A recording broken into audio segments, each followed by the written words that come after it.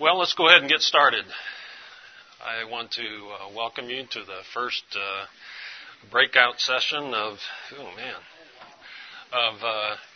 Louisville 2011.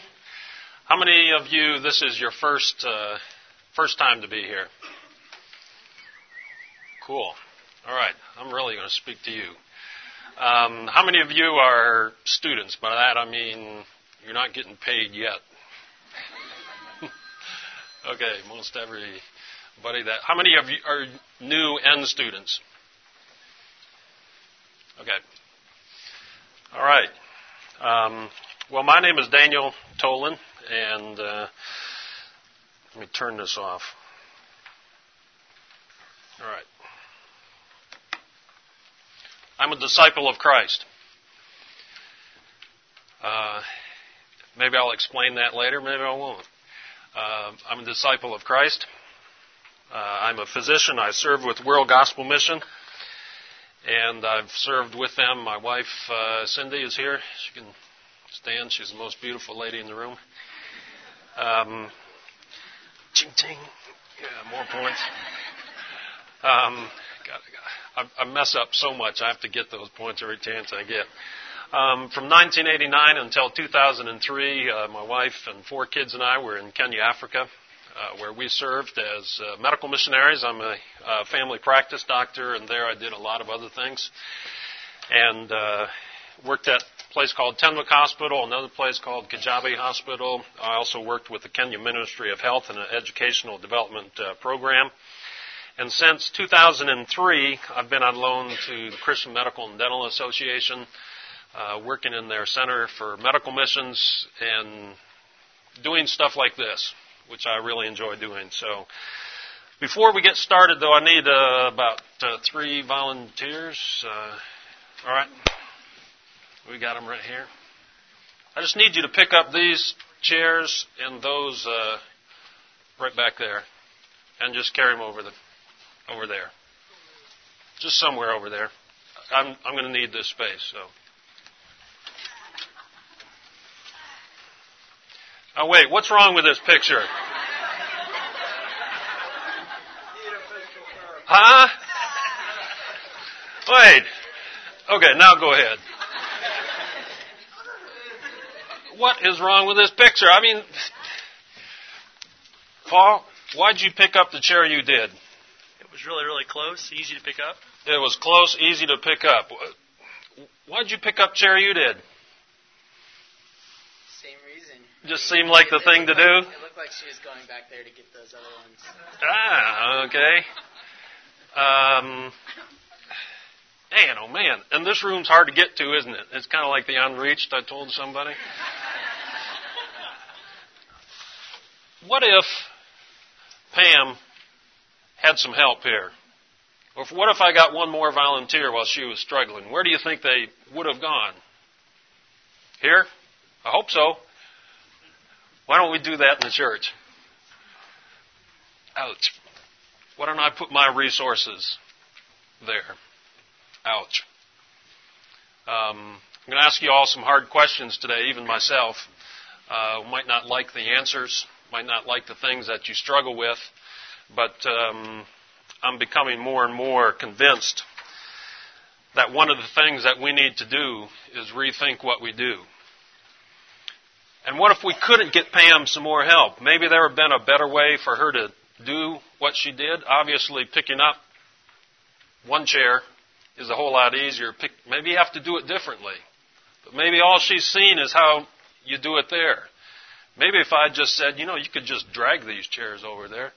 You could just drag them with one hand, and is pushing them harder than pulling them? Yeah, there's a lot of different ways you can do things. So that's some of the things that we're going to be looking at today.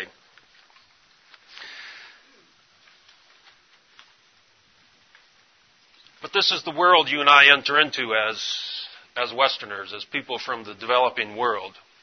We're seen as the rich, ugly, selfish American that's saying to this little kid with a piece of corn, cooking it, wait, I need this for fueling my car and for lighting my house and things like that. It's a world who sees us as the ugly and selfish, wasteful America. And we do collectively little to dispel that notion, but you and I are called to be different. We're called to be peculiar, we're called to be Christ-like. But we have to know and realize that who we are already in the world's mind before we go out. But how? I ask you, let all the peoples praise Him, the poor, the hungry, the thirsty, the sick, the naked, the imprisoned, the lonely, the isolated. That's what it says in the Bible. Let all those people praise Him. But how? How? How are they going to do that unless they see Jesus in you and I? Unless they touch Him, feel Him.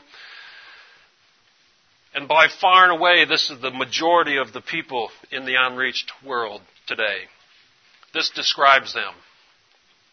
And unless they unless they are able to touch and feel and smell and sit beside you and I, they're not going to be reached. And is it really an issue? The problem today really is that the unreached are still unreached. In spite of all of our missionary efforts for the last century, we have huge, huge numbers of unreached people groups. And I'm challenged today in healthcare that we can do something different. That we need to do something different. I broke this down into saying we need to rethink our RPMs. Trying to come up with something catchy. So I thought, okay, rethink RPMs. We need to think our resources, utilization and allocation. We need to rethink our priorities, both as individuals and as community of believers. And we need to rethink our models and our methods. And all of these apply to healthcare. Somebody shout out an answer to this statement. When you think about missionary healthcare work, and especially medical missions among the unreached, I'm bothered by what? What are you bothered by? Political problems. Political problems?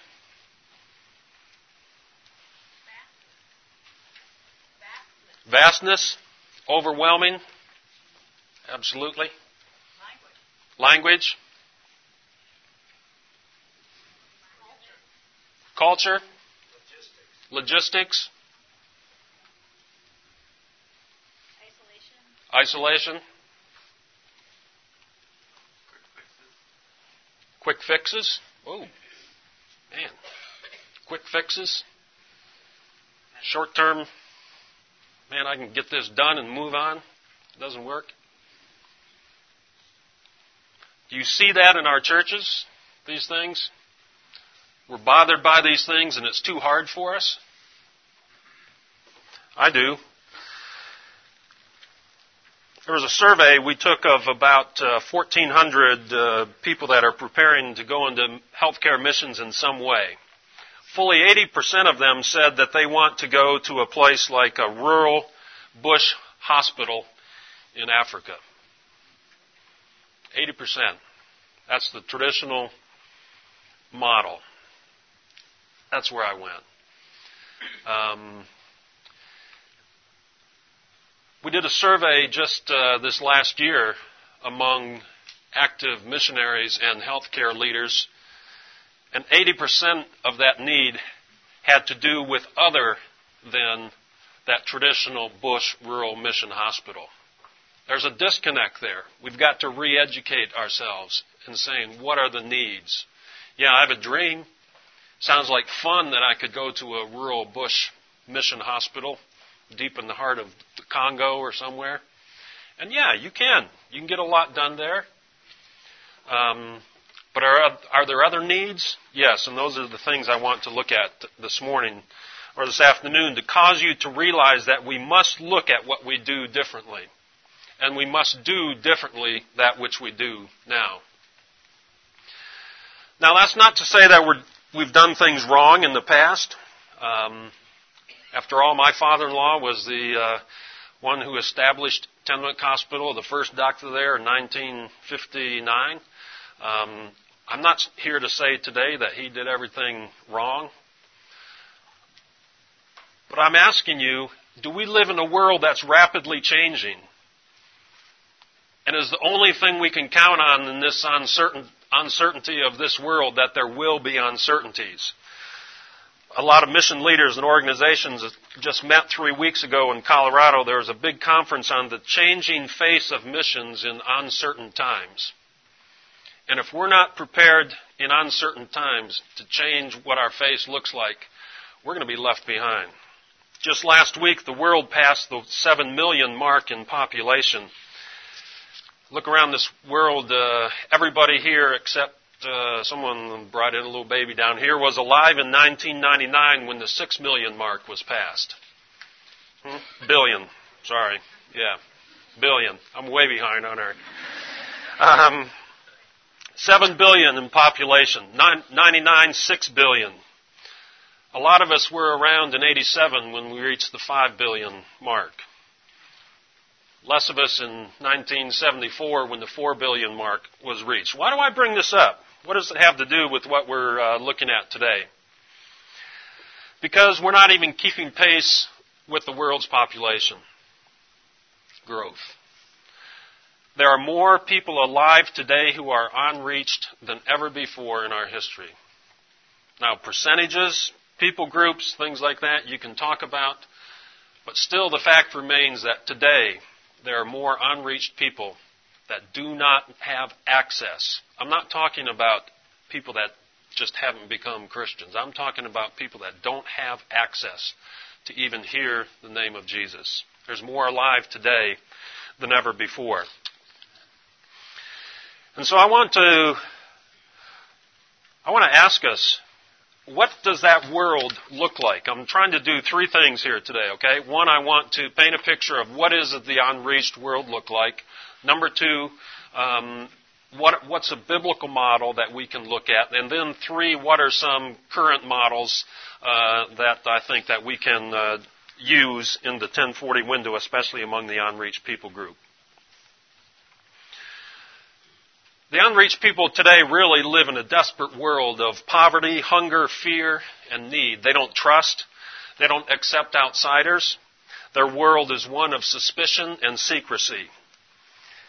Look at this person way down here with material poverty and fear, with disease, with secrecy, with natural disasters, with spiritual poverty.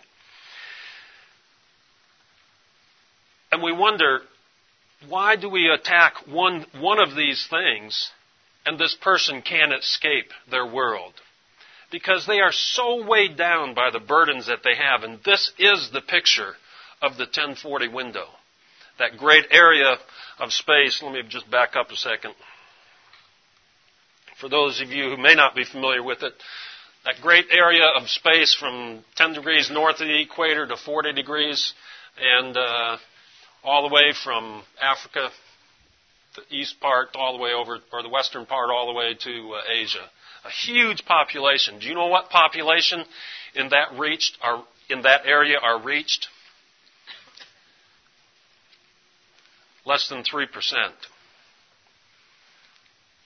What percentage in this area are the poor? Poorest of the poor in the world. Over 80% of the poorest of the poor live within this window. It's an area of fear. It's an area of secrecy. It's an area of suspicion. It's an area where people do not trust people.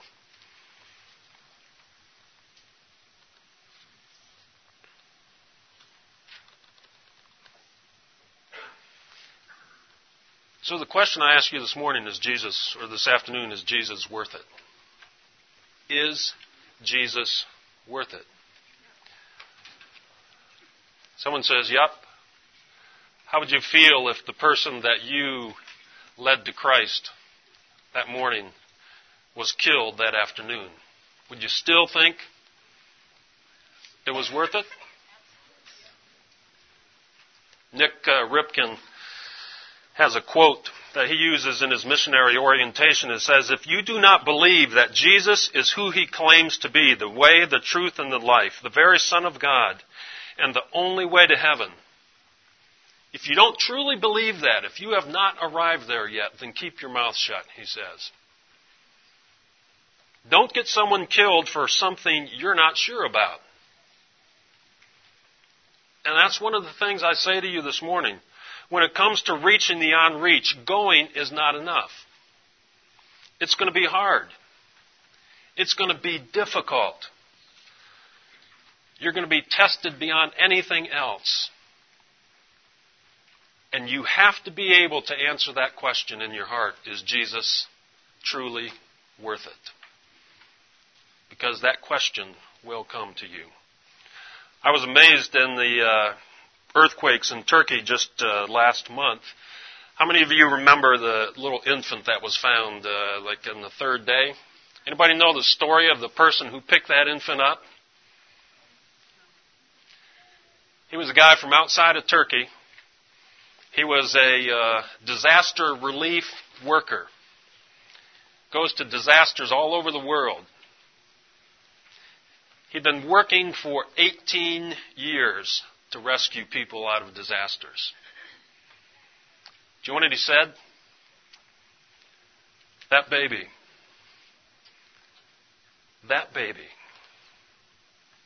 was the first live person I've ever been able to hold in my hands.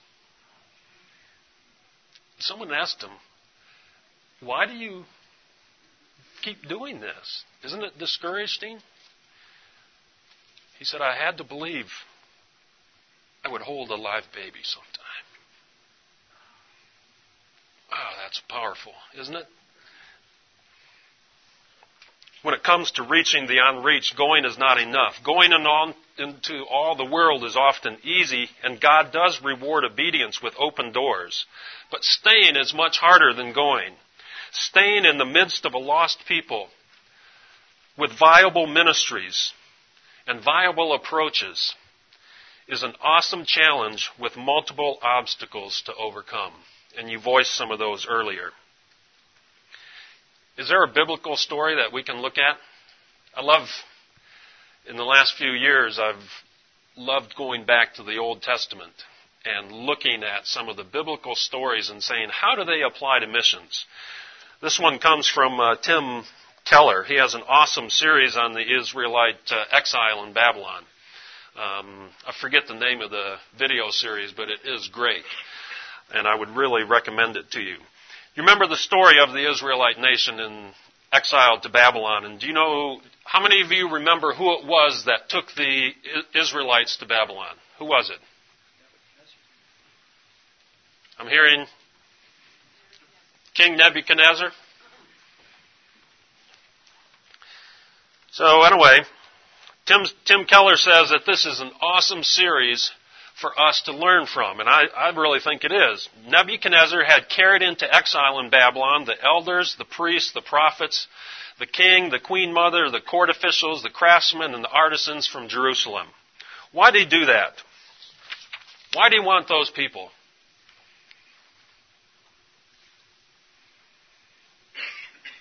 Why do you want those people? Look at that list.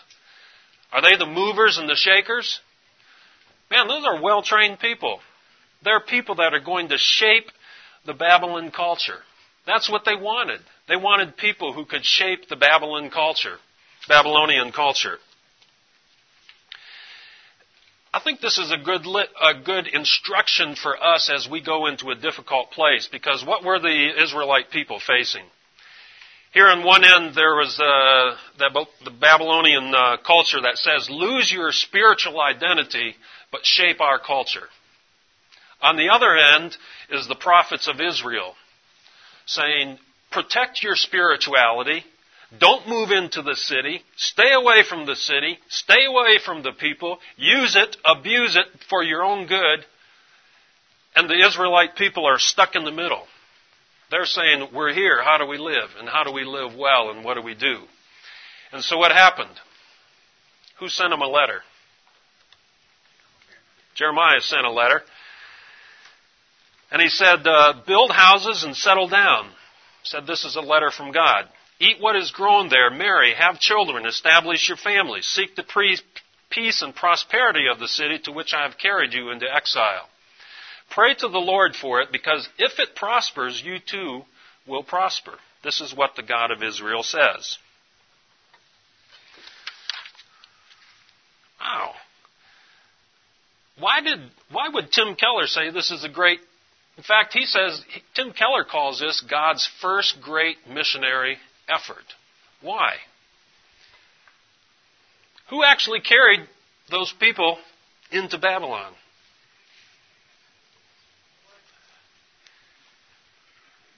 Who? God did. That's what he says. I have carried you into exile. It's tough there. It's tough there. You don't know what to do. But first and foremost, remind yourself that I'm the one that carried you there. You didn't get yourself there. I'm the one that carried you there.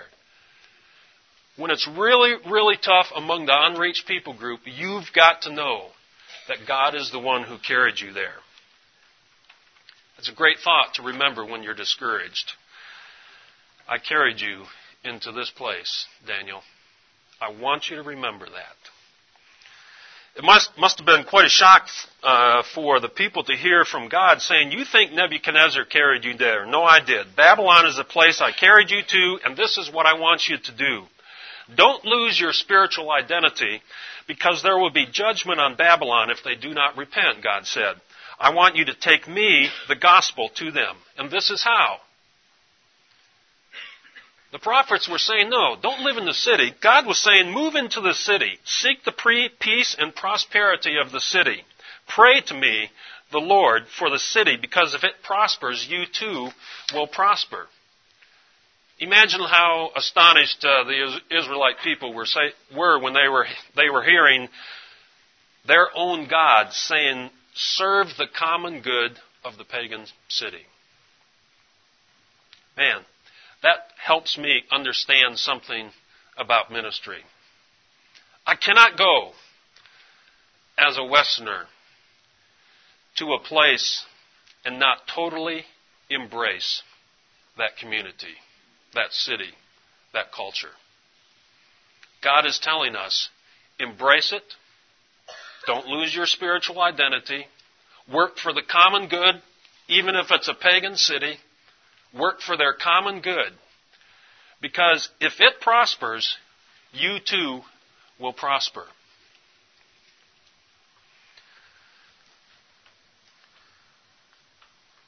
I don't think that we can ever set the tone for true ministry and change if we hold back from the communities to which God calls us.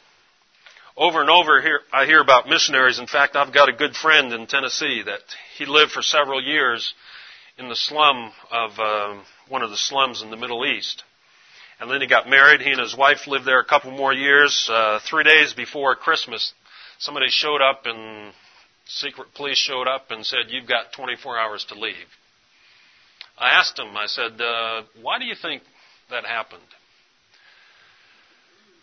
What were you supposed to be doing there? Well, I was supposed to be doing business. What'd you do as business? Well, 7 years, I really never got it off the ground. What was your wife doing? Well, she was supposed to be doing some community health and some things like that, but she never got that started either. You know what? There's no secrets.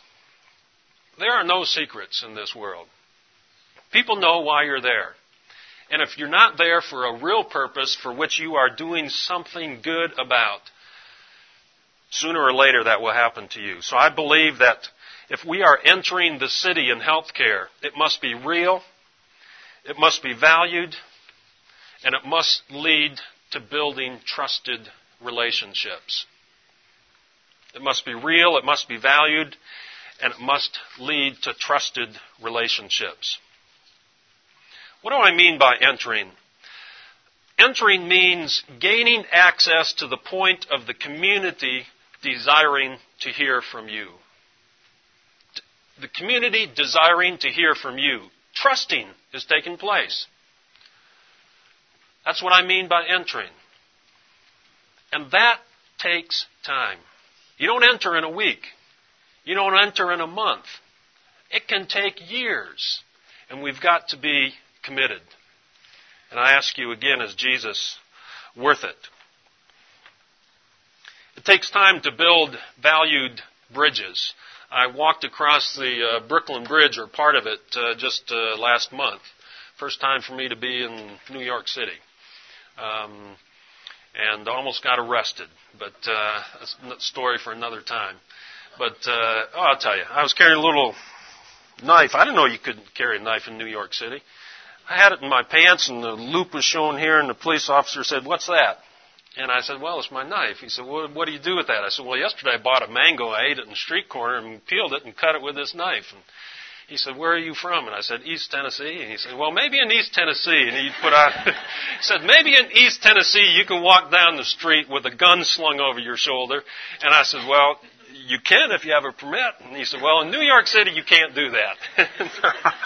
He said, "I'll let you go." Anyway, I walked across the Brooklyn Bridge and I thought about this. It took a long time for people to build that bridge. It's visible. There are no secrets about that bridge. You see it. You see what it's there for. And it's usable. It's very significant. Thousands and thousands of cars and people were going back and forth across that bridge every day, improving the communication and access into Manhattan. So I challenge you, if you are working in the 1040 window among the unreached, build bridges that are time invested, that are visible for the people, and that are going to be of great significance, that they're usable.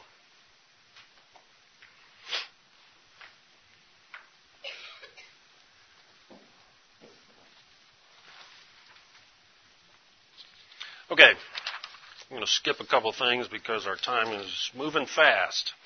Okay, another principle that I really want to look at is that the local disciples, I believe, are foundational to any sustained transformational development in the non-Western world. We're going to come back to this in a little bit.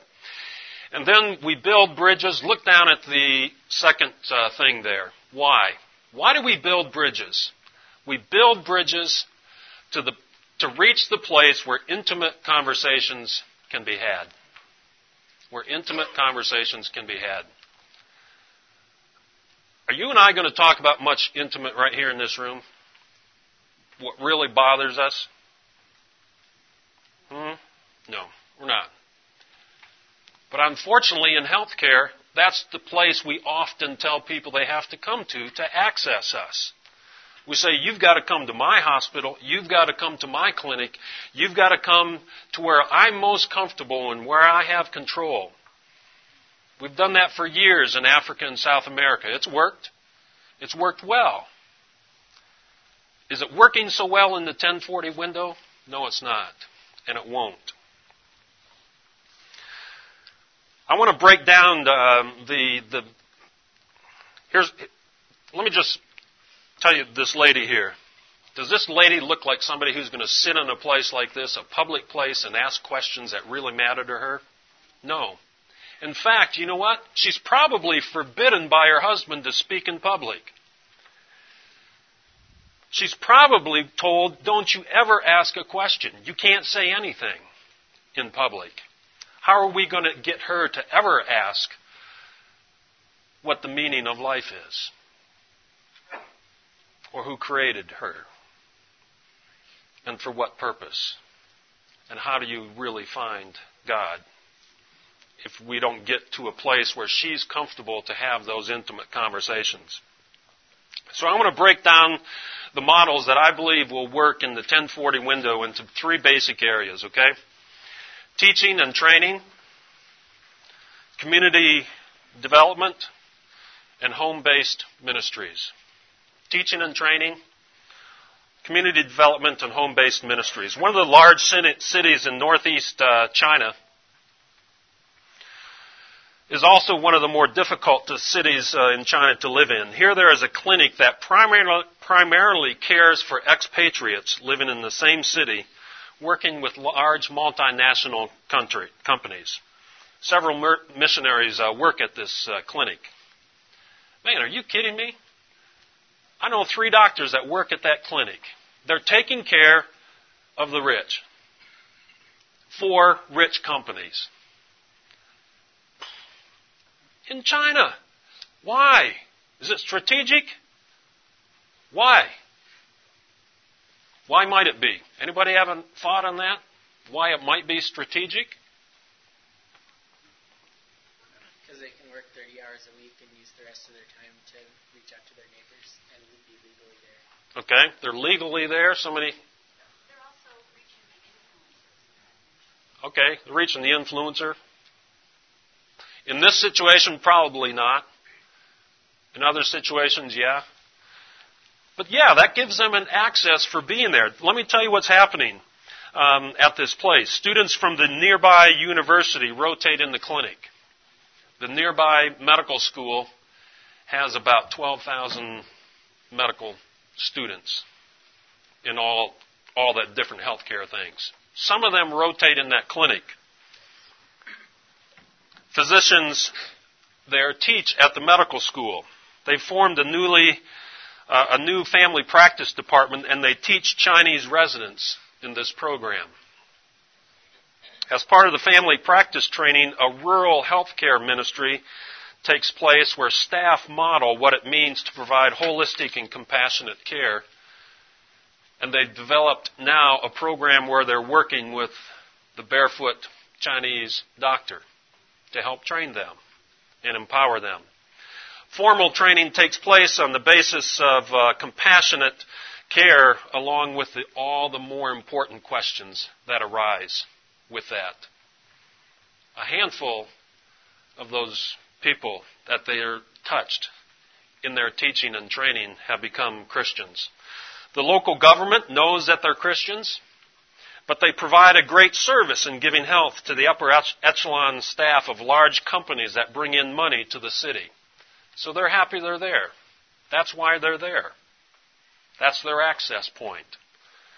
They teach in the medical school, and there's wide open doors for conversations about Jesus. There's wide open doors for informal conversations about Jesus. One of the physicians works in a program fighting trafficking in persons in the evening in that same city, especially in the area of sex trafficking of young girls in the city. She's known. They know she's a Christian. She's there because she works with that large clinic and with the expats. Valued bridges must be built. They must be visible. And they must be usable. That's a valued bridge that's being built in that city in China. Here's a second example in China, much different than the first. An engineer went to China. Through God's direction, he began helping the community access public programs that are already in place. Here's what it looks like in China. A small village has needs. They may have need for water. The local authorities say, hey, we have a water program, but there's a huge disconnect between the government and the local village. This engineer started saying, why can't I be a conduit and a bridge between the two? It's grown into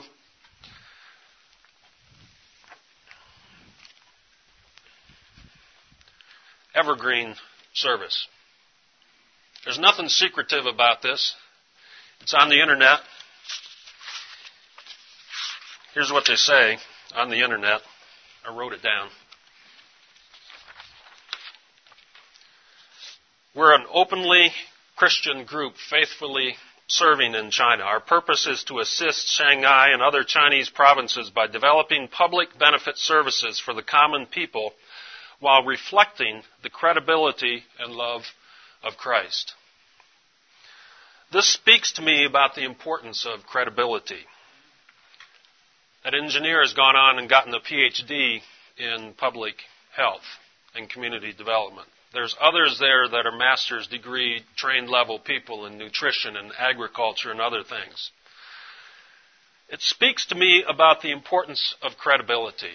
It speaks to me about the importance of who the Babylonians wanted in their culture. They wanted the people who could really shape their culture. When you are well prepared, you can be visible. You can be open, and you can have open doors to witness.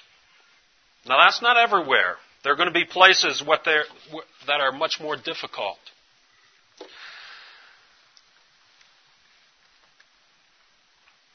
Let me back up. Okay. Time-wise, we're going to skip to the next thing, okay? I want to talk a little bit now about home-based ministries among the unreached. Home-based ministries in healthcare. It doesn't sound quite as exciting as a big, bustling hospital. It doesn't sound quite as exciting as being able to flash slides up in front of your home church and saying, okay, we repaired this cleft lip and I did this cesarean section, and you can get a lot more money that way if you have pictures that show that kind of stuff, and you can raise more money for your mission. I've been there. I've done those things. I've used those things to raise money. I know what I'm talking about. It's much more difficult to raise money to say, I've worked for 18 years and I've got one live baby. It's much more difficult. Go to any church missions department and tell them that. They're not going to fund you. You know what? We've got to get ourselves in church missions committees.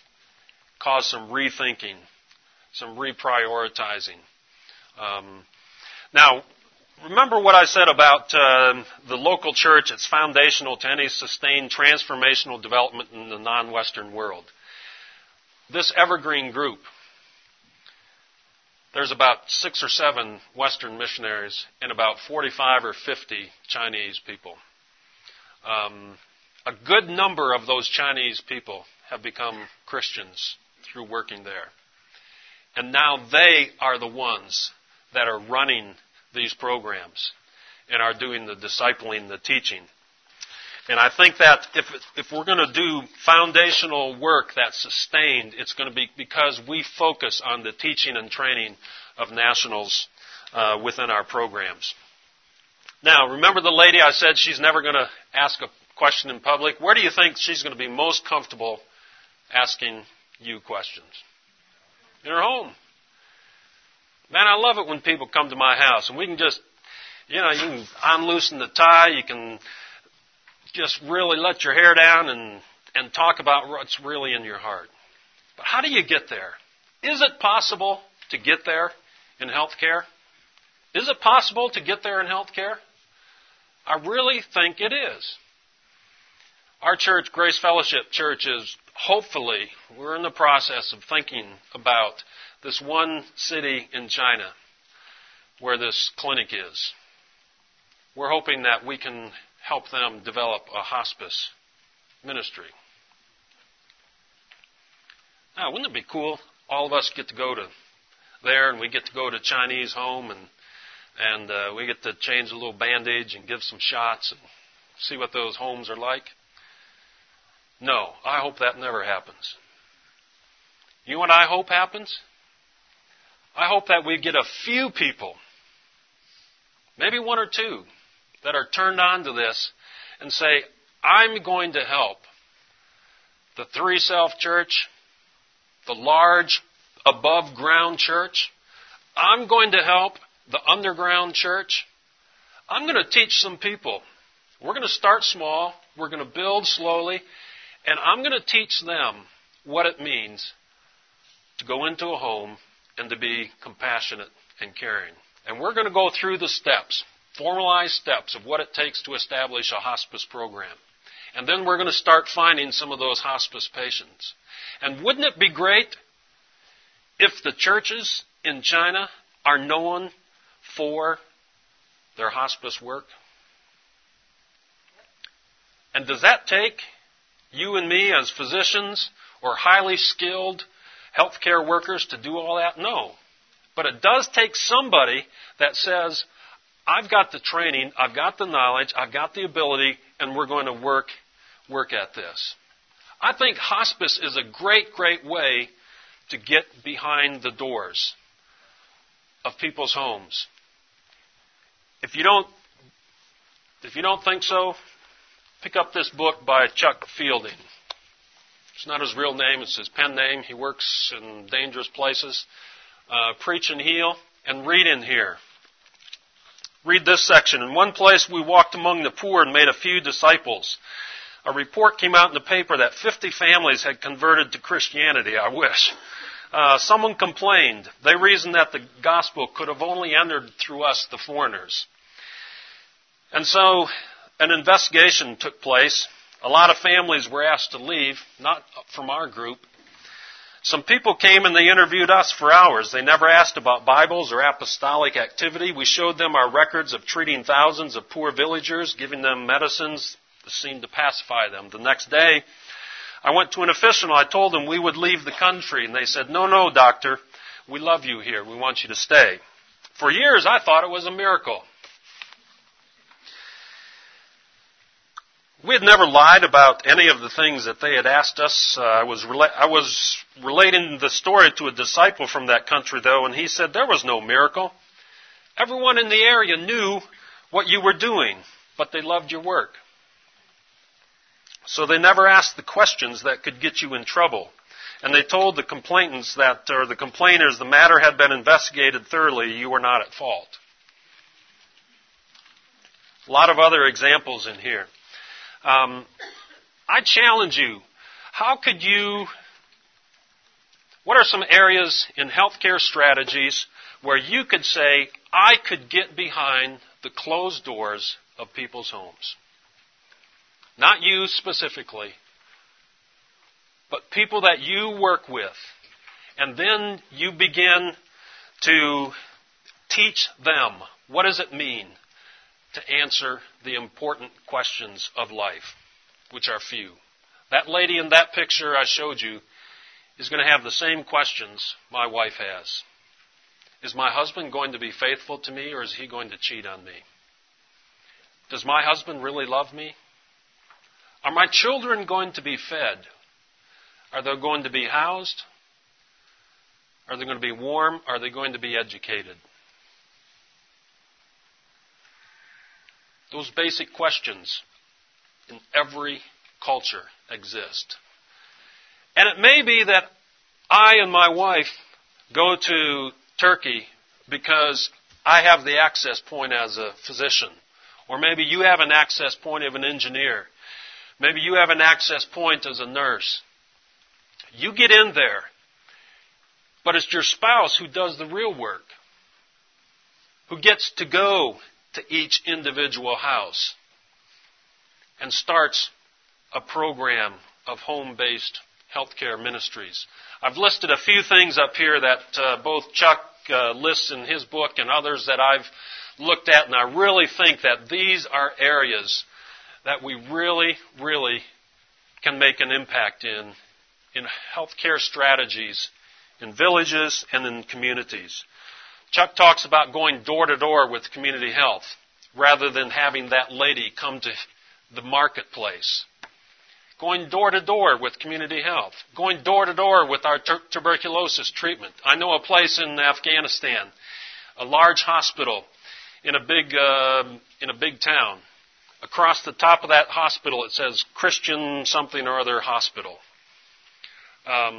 Wouldn't it be great if a few of the Christians in that hospital begin going door to door in that city with healthcare work? It's beginning to happen. They're beginning to look at a hospice ministry for that very purpose. Why couldn't we do that with diabetes? All over the world, diabetes is exploding. Why couldn't we do that with hypertension? Why couldn't we do that with marital issues, raising your family, taking care of your children? You know, I get so many questions in the position I am. I'm an RN. Where can I go in healthcare missions? You know what? It's getting harder to tell that person what to do. But if we would expand our thinking, rethink our models, rethink our priorities, and say, you know what? We need people carrying these chairs, not those three. We need more people carrying these chairs. We've got to rethink our models to reach those places. There's plenty of work and places for people to work and get involved in. This little girl reminds me over and over again about the unreached. I saw her in Lamu, Kenya. She was a little girl she brought in by her daddy at a crippled children's clinic. And her daddy said to me, "Can you feel her stomach?" And I thought, don't you know why I'm here? I'm here because I'm supposed to be taking care of twisted limbs and stuff like that. And I said, "Sir, what's wrong with your little girl's stomach?" "Well, she has pain." So I put her up on the table and I pressed on her stomach. I said, "Sir, I don't find anything wrong with her stomach. I think she's fine." He smiled and he picked her up and started out the door, and I was convicted. I said, "Sir, why did you really come here today?" He said, "Sir, I'm afraid. I'm very fearful." "Why, sir?" "My son, 3 years ago, complained of stomach pain. And 6 months later, he died of a Wilms tumor. And, sir, I'm afraid for my daughter." I said, "Sir, you put her back up here in this table. And dear God, I know I can't, at this age, feel a kidney, let alone 2 of them. But God, would you make it possible? Little girl, I'm going to put my hand under your back and feel your stomach. Take a deep breath. There it is. And do it over here also." And I felt both kidneys. I said, "Sir,